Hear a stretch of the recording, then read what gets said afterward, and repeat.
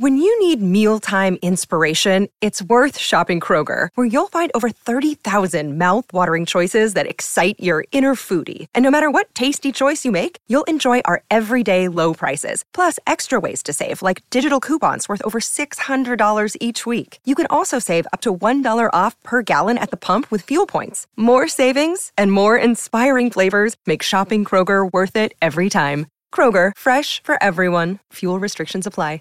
Attention BetMGM customers. Have a friend who loves sports as much as you do? Here's a chance for both of you to earn a $50 bonus when they sign up through BetMGM's Refer a Friend program. Just sign into your BetMGM account and click on the Refer a Friend program to send your friend a message inviting them to register a new account in the same state you use BetMGM in. Once your friend signs up and makes a deposit, they'll receive a $50 bonus. And once your friend places a bet with their bonus and the wager is settled, you'll receive a $50 bonus as well. Share the excitement and get a $50 bonus every time you refer a friend to BetMGM. Visit BetMGM.com for terms and conditions. Must be 21 years of age or older to wager. Ohio only. New and existing customer offer. All promotions are subject to qualification and eligibility requirements. Rewards issued as non-withdrawable bonus bets. Bonus bets expire in 30 days. Please gamble responsibly. Gambling problem? Call 1-800-GAMBLER in partnership with MGM Northfield Park. Nobody builds 5G like Verizon builds 5G because we're the engineers who built the most reliable network in America. And the more you do with 5G, the more building it right matters. The more your network matters. The more Verizon engineers going the extra mile matters. It's us pushing us. It's Verizon versus Verizon. 5G built right from America's most reliable network. Most reliable based on rankings from RootMetrics second half 2020 U.S. report of 3 mobile networks. Results may vary. Award is not an endorsement.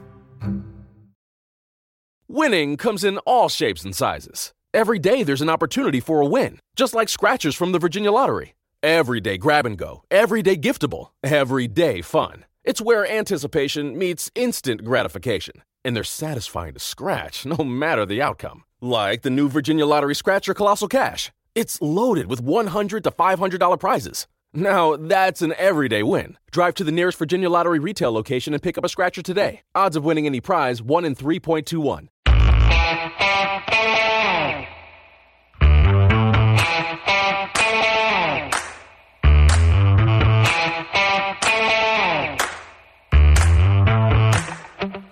Hi, we're here for another film study today with Nick Blevins, who joins us to talk about a topic a lot of people don't want to hear about right now, Nick. That's true. We'll talk about John Harbaugh, why I think he actually is a great coach, which I'm sure there's mixed feelings on that, like there always is. But with the loss fresh on our minds, some minds may be changed right now. I don't know. So we've talked about this a little bit in our production meeting, but how are you taking this loss? Where does this stand among the worst ever? I was with you. I listen to your podcast all the time, and you talked about that 2006 playoff loss to the Colts. That was the worst one for me. And I don't know if you've mentioned this, but for me, part of the sting of that loss was that it was the Bears in the Super Bowl, and I feel like the Ravens would have just whipped the Bears. You know what I mean? If we could have got there. But I would say in a vacuum, this one was worse because I probably had even higher expectations for this team than that one. The only thing that helps make it a little better is the future looks so bright. And I don't know that I felt that in 2006. The defense was amazing. That future looked bright. Offense was kind of a question mark back then. So that's probably the only thing that takes some of the sting off. But these are definitely the top two for me. Yeah, no doubt about it. That 2006 game was a truly horrible one. I think people know my feelings on the matter. I'm with you, though. There appears to be still a window of a year or two here to win a Super Bowl with Lamar on his rookie deal still. And obviously the offense has never looked brighter in terms of how they're assembled. I think there are problems on the defense. I'd encourage people to listen to the last podcast on the defensive evaluation, roster evaluation at the end of the year. Take a listen to that or go to the article online. I appreciate it if you would do that. But Nick, the time is yours here now. I want you to talk a little bit about John Harbaugh and take us through your thoughts on him, and I'll react as you would like. Sure thing. And this kind of came out of that episode you had done with Ken Zales, one of your normal weekly things, and he had a chance to kind of riff. He's a little bit known for not loving Harbaugh as much. And I kind of joked on Twitter, let me talk about some reasons why I think he's a great head coach. And every head coach has his weakness. But my favorite thing probably about Harbaugh is that I think he's a great leader. I think he's a great leader. I think that's something that's not even – it's a little shortchanged in the NFL. A lot of times you're looking for that hot offensive coordinator, defensive coordinator, like you like the play calls and the designs and all of those things. But I think the thing I would want most is a great leader, somebody that empowers other people to do all the other things, in the organization. And he knows his players individually. And there's even some leadership things I'd say about him that probably rub fans the wrong way, right? Like in press conferences, and he won't let people compare. He hates those comparison questions. You ever see that? And of course the media even knows that now, but I think he understands that when you compare, something loses. And so as a leader, he doesn't want to talk about that. Every now and then we'll see him kind of throw a player. I wouldn't say throw him under the bus, but he'll call him out a little bit publicly in a press conference, but that's rare, right? Usually he won't tell you the truth of what he feels about a player or a circumstance because he's a good leader. He doesn't want to undercut a player like that. So that's probably my favorite thing about him. What do you think? What are your thoughts? From a communication standpoint, you can definitely see a lot of truth in what you're saying there. For one thing, I always make the point that I don't need John Harbaugh to tell me the truth. In fact, it's part of the reason I don't always go to the press conferences. I usually do, but oftentimes I find myself not recording very much information there because I know there's a lot of coach speak, particularly during camp when there's competition and what's going on. Unbelievably surrounding injuries. I learned early on. Don't ask injury-related questions. You just get a spew of venom back. I understand that he doesn't want to give away information, and he shouldn't want to. And as a Ravens fan, I certainly really appreciate the fact that he doesn't do that. But some of it does come out, and you're right. You mentioned also the fact that he'll often call out a player. He's certainly a coach that's known for having something of a doghouse. Do you think that has an other side to it that's positive? Yeah, I guess there probably is a positive side to that. He has expectations, and he wants them to be met, and they're high. And it's kind of like you can see even from afar as a fan, you can see doghouse John. Sometimes it feels like a media member is getting put in the doghouse when they ask a question the wrong way. And then you can also see how much he'll praise and encourage and support a player, right, who's doing the right things and showing up and all that kind of stuff. So you do see both sides of it. I think a lot of fans don't like the doghouse because they feel like, at least in the past, there's been good players who are a little bit of a character or maybe have some other flaws. And because of that, they wouldn't mesh with Harbaugh. But, I just prefer that, honestly. So I'm okay with that. I don't want a doghouse from a coach that's like petty and it's emotional and not for real. But if you're not meeting the bar and he's going to let you know that, and that means you're not playing, I think that's okay. I think everybody wants that in the end because you want the best players on the field. Right. Well, they've definitely made moves in recent years. The big one this year, cutting a third-year player, Tim Williams, who was not meeting expectations. And, it had to be pretty significant because it was a position of significant weakness when they made the cut. Yeah, I was shocked by that. And I'm probably like every other fan, too. You'd see Tim with that speed off the edge, and you'd think, well, he's going to put it together. Like, there's going to be a point where he does that consistently. And especially a year like this year where we need it so bad. But it was a reminder that he will let players develop for sure. I mean, we've seen that with edge rushers before, but there's a point where the frustration isn't worth it for him. And we don't know, what's going on behind the scenes. But that's a good example of when he's, made a leadership call. Some people like it, some don't. Yeah, that's really true. Obviously the press doesn't see anything in terms of practice during the season to speak of. There's about a 30-minute portion of non-11-on-11 kind of activities that can be even viewed. But it's a interesting point that I always try and project back from playing time and whatnot to think about what might this mean about practice habits. And the guy this year was Ben Powers, who didn't seem to be getting a chance. And then in the last game of the season, played against Pittsburgh and played very well. So the question really came back is, well, what was wrong the whole year? And it came out after the year. There was apparently some kind of a thumb injury he'd been working through was part of the problem. And I think the other significant part of the problem was they wanted to have a center and a guard tackle so they could make only one change on the offensive line had there been an injury. So they didn't have to move Bozeman from left guard to center in order to support a move to restructure the line in the case of an injury. Yeah, and I get that, and that seems like the smart move. I, too, was wanting to see Ben all year. I mean, even the quote pre-season, we talked about, like, stealing a man's soul or something like that. Like, everybody wanted to see him play and see how well he could do. It was good to see him in the Pittsburgh game. Hopefully he's not taking Yanda's spot next year, but I'd still love to see him more somewhere. Right. I certainly hope that too. But it appears he may be being groomed. I don't want to take us too far off track here. I want you to kind of go through your points about Harbaugh. I think we agree on the leadership point and some of the angles from the doghouse, but please continue. I think, and this could kind of be seen like leadership too, but I like how he creates a culture intentionally, and a lot of that you see with some phrases, memorable quotes. Some of them are corny. Like I remember having the cup from the game I went to in 2013 after the Super Bowl year, and the phrase was "Here we are." Mm-hmm. And it wasn't that it was corny, but I think it was kind of like, hey, we were on the mountaintop. We know everybody's coming for us. Here we are. We're ready. But I mean, I remember Mark Andrews this year quoting Harbaugh saying, when the stakes get higher, the focus gets narrower. We're all used to hearing stack days, get 1% better. You're either getting better or you're getting worse. Like these are all like Harbaugh phrases. Some of them he carried on, like, play like a Raven, that he didn't create. And I just think he's good at kind of creating that culture, that team culture that people understand, that players understand, so they know what it means, to be a Raven. And then hopefully, free agents want to be a part of. And again, I think it goes back to kind of setting a bar of like, this is how we do things here. And he seems pretty intentional about that. There doesn't seem to be any, he just lets it happen. You know what I mean? Yeah, it's very measured what he does communication wise with his own team.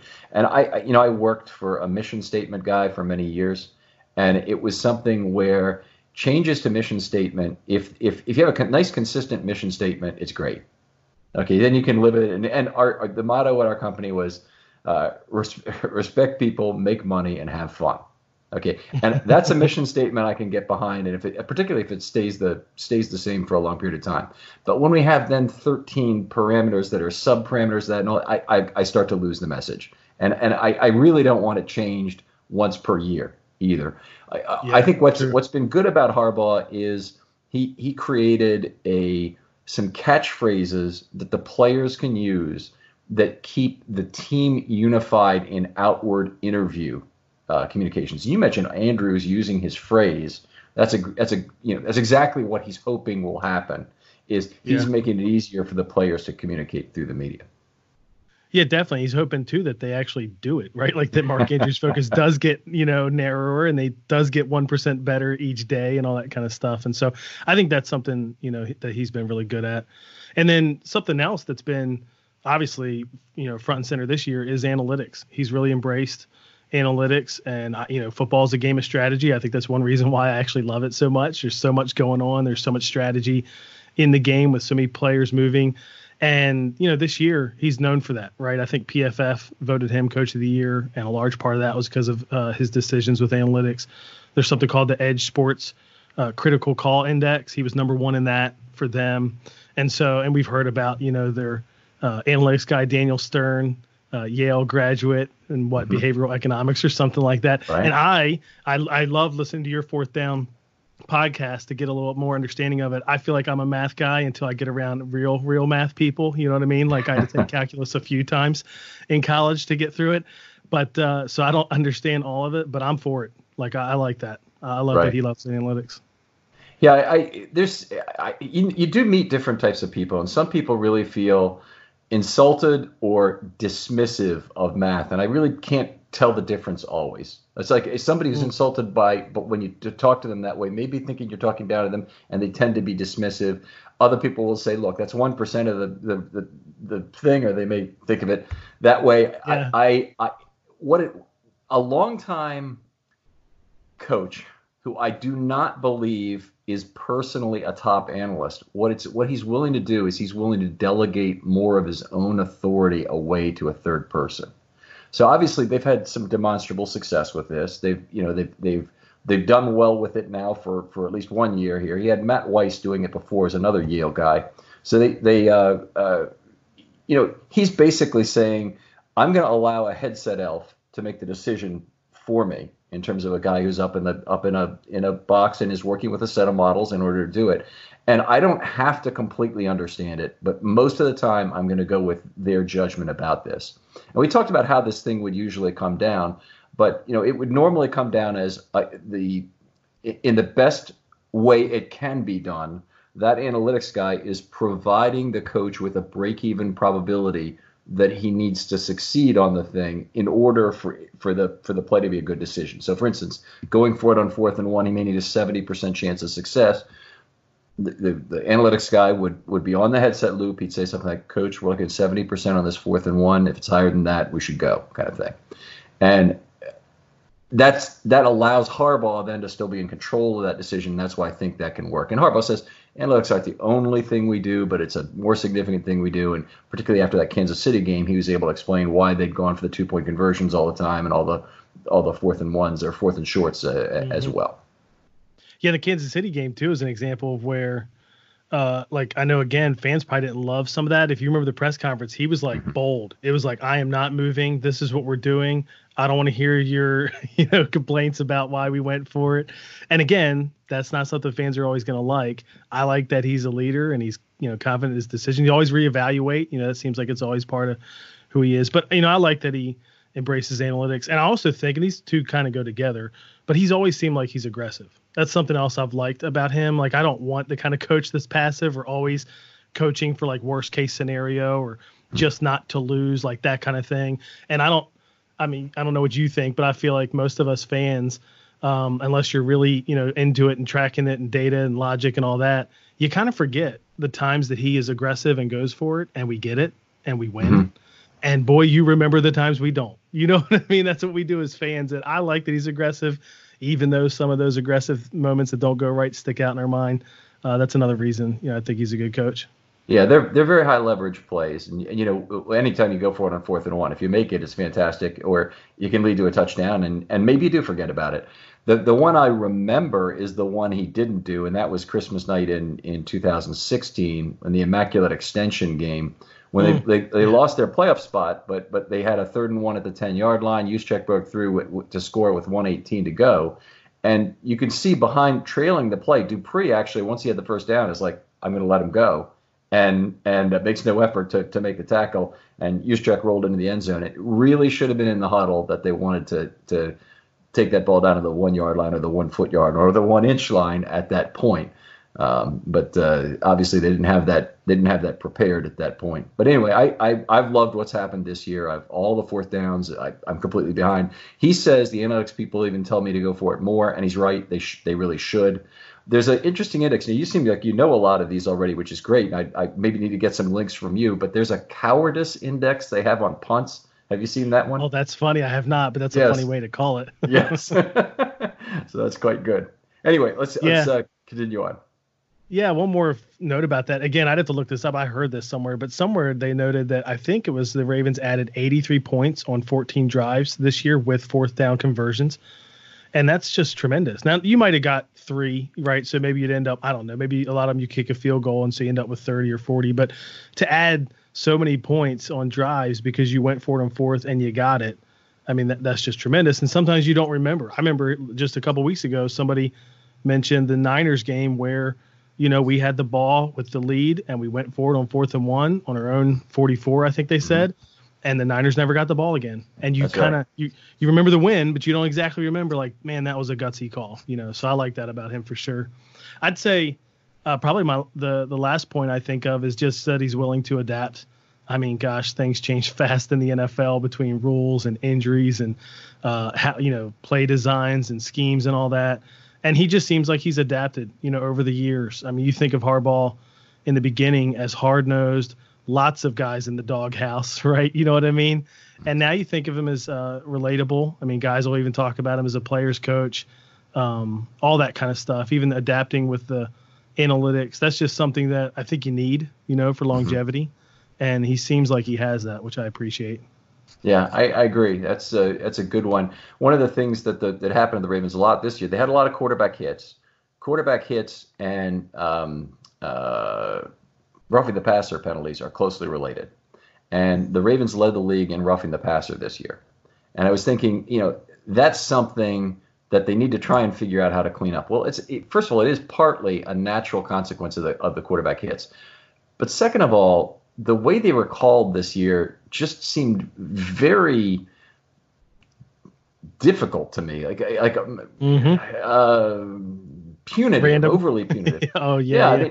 And there were certainly a number that just didn't meet the definition. We had a separate podcast where somebody was looking up the legal, is it lawyer who was looking up the actual rules definition of roughing the passer, because all I know about roughing the passer, frankly, is what I know by example. I've seen, well, that's roughing the passer because he took 2 steps. Well, I don't know if that's what the rule says.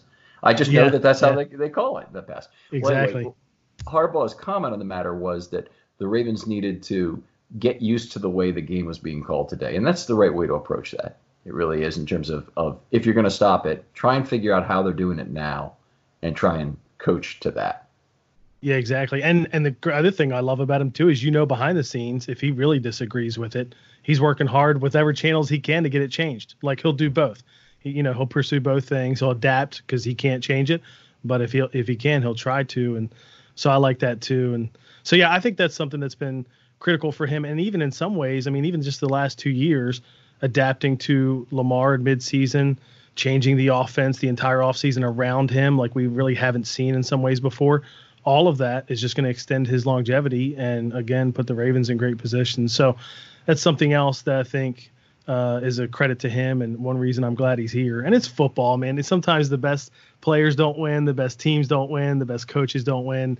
It doesn't always translate to Super Bowl wins. But I think he's a great coach. I'm glad he's here. I also like longevity. Like, I don't want anybody that's bad just for longevity's sake, but to be as good as he is, even when, 2 years ago, even partway into last year when people were kind of calling for him in his seat, I was like, nah, I think I want to keep him. To me, it just seems like the odds of getting a better coach are pretty low. Right. So, I don't know. You're starting over. And I grew up with the Orioles and Earl Weaver in town, and he was there for, what was it, I guess, from 68 to 82. And there was never any question about him getting fired. It was never really even came up during the entire time. I mean, there were points made about him that he was a push button manager, they called him at one point, and that there's never a question of whether his measure, the way he managed a game or what he was doing to control a pitching staff was wrong. He was there. He was always there. I guess the Dodgers had Walt Alston for a lot of years, and Joe Torre lasted a long time, and Bobby Cox with the Braves. But anyway, I think the NFL teams, which have had coaches for a long time, generally have done it because they've been successful. So Tomlin's been around for a long time, and yeah. And there's like a mix too of, like, they've been successful, but there's been some patience. I mean, how many Steeler fans were calling for Tomlin's head the last Every 2 year. years when they've been like 8-8, and I obviously I'm biased. I think Harbaugh's a better coach, but Tomlin's pretty good. You know what I mean? Like, again, what are the chances you're going to go get a better coach? Maybe. Maybe, but maybe not. It seems like I don't even know, but it seems like there's 5 that don't make it for every one that does, and that might be generous. You know what I mean? That might be generous. So I'm glad we have him. That's true, Nick. I mean, if you look at all of the coaches in history and line up their records by number of games over 500, the number of coaches with winning records is only about a third of NFL coaches in the history of the game. It's not. You might think it'd be close to half, but since the losing coaches only coach 3 or 5 or 7 games often, they don't contribute much in terms of a negative record. Well, there's guys that are 100 games over 500, and they obviously have to be balanced out. Yeah, exactly. Yep. So yeah, that's what I think. I'd love to hear people on social media in comments and things like that, what they say, because it seems obviously this year's been so good, and even last year getting the playoffs again, the tide seemed to have changed. I don't know if this fresh loss is going to change minds, but there was a point last year where it felt like half the people wanted Harbaugh gone, and I just wasn't one of them. Yeah, certainly was a time after 15. I mean, the way it's gone anyway. It just I'm very happy after 17 as well, right? When they lost the playoffs on the 4th and 12, boy, a lot of people. Yep. Yeah, those are painful moments, and it's like, as a fan, you wish it didn't even come down to that. There's years where it's like, man, if we could have just won that easier game against that worse team, this wouldn't even have mattered as much, and that's probably why I'm interested. I'm so excited about the future. I feel like he has done a lot, as sometimes with major gaps in the roster, offensive, just how average or below average this unit has been for a long time. So I'm excited to see, this young offense and maybe build up the defense more and see what's to come. Yeah. Well, definitely a defensive rebuild is needed. Nick, appreciate having you on. We'll find out in the next week. I guess tomorrow, Harbaugh will be coaching the Pro Bowl with pretty much the entire Ravens team bus down there, extra team plane down there. But anyway, I guess it's a week from tonight. We're recording this on Saturday night. That the award will be given out for Coach of the Year. He's already won a BBWAA. No, that's Baseball Writers America. The Football Writers Award. He's won already. Yeah. Yeah, there's part of me that wants him to win. Again, I think he's a great coach, but there's part of me that wants him to win it just for the last 12 years too. Remember, was it Mike Smith of the Falcons that won his first year? And because I think they may have had a better record or something like that. Like a lot of times it is that nowadays it's the hot new upcoming coach that does something great. And so guys like John just don't get a lot of chances, because they've just, even Bill Belichick, he's just done it for years. You're just kind of like, oh yeah, they're always good. And they kind of get overlooked. So we'll see. Well, fair enough. Nick, pleasure having you on. Where can people find you on Twitter? At Ravens Nick. Yep. Okay. Fantastic, Nick. And he's a great follow. Make sure you get in communication. Obviously, this is a very rational, level-headed guy who loves to talk football. I'm sure he'd be happy to hear from you. Nick, thanks for joining us, and we'll see you next time on Film Study. Thanks, Ken.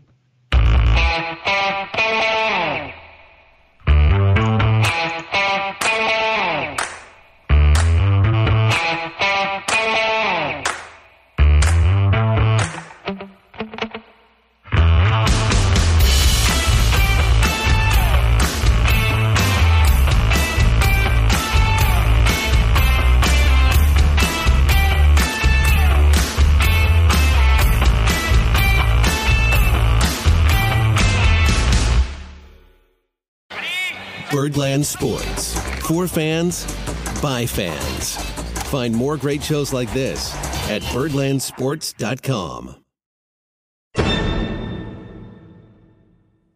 Winning comes in all shapes and sizes. Every day there's an opportunity for a win, just like scratchers from the Virginia Lottery. Every day grab and go, every day giftable, every day fun. It's where anticipation meets instant gratification, and they're satisfying to scratch no matter the outcome. Like the new Virginia Lottery Scratcher Colossal Cash. It's loaded with $100 to $500 prizes. Now, that's an everyday win. Drive to the nearest Virginia Lottery retail location and pick up a scratcher today. Odds of winning any prize, 1 in 3.21. Introducing the Lowe's List for Innovation. While our aisles are filled with innovative products, we've selected our favorites just for you. Like the exclusive Whirlpool washer with industry-first 2-in-1 removable agitator. We love this washer because you can customize any load. And with other smart features to streamline your laundry routine, this product is a must-have for families. Shop the full Lowe's list of top picks at Lowe's.com. Lowe's, home to any budget, home to any possibility. U.S. only. When you need mealtime inspiration, it's worth shopping Kroger, where you'll find over 30,000 mouth-watering choices that excite your inner foodie. And no matter what tasty choice you make, you'll enjoy our everyday low prices, plus extra ways to save, like digital coupons worth over $600 each week. You can also save up to $1 off per gallon at the pump with fuel points. More savings and more inspiring flavors make shopping Kroger worth it every time. Kroger, fresh for everyone. Fuel restrictions apply. Get everything for your next roofing project at Menards. Your roof is the first line of defense against the elements. Owens Corning shingles are designed to offer long-lasting performance while providing ultimate protection. They have a limited lifetime warranty and up to a 130-mile-per-hour wind warranty. Choose from over 40 options designed to protect your home for years to come. Save big on shingles at Menards. And don't forget to check out our weekly ad on Menards.com. Save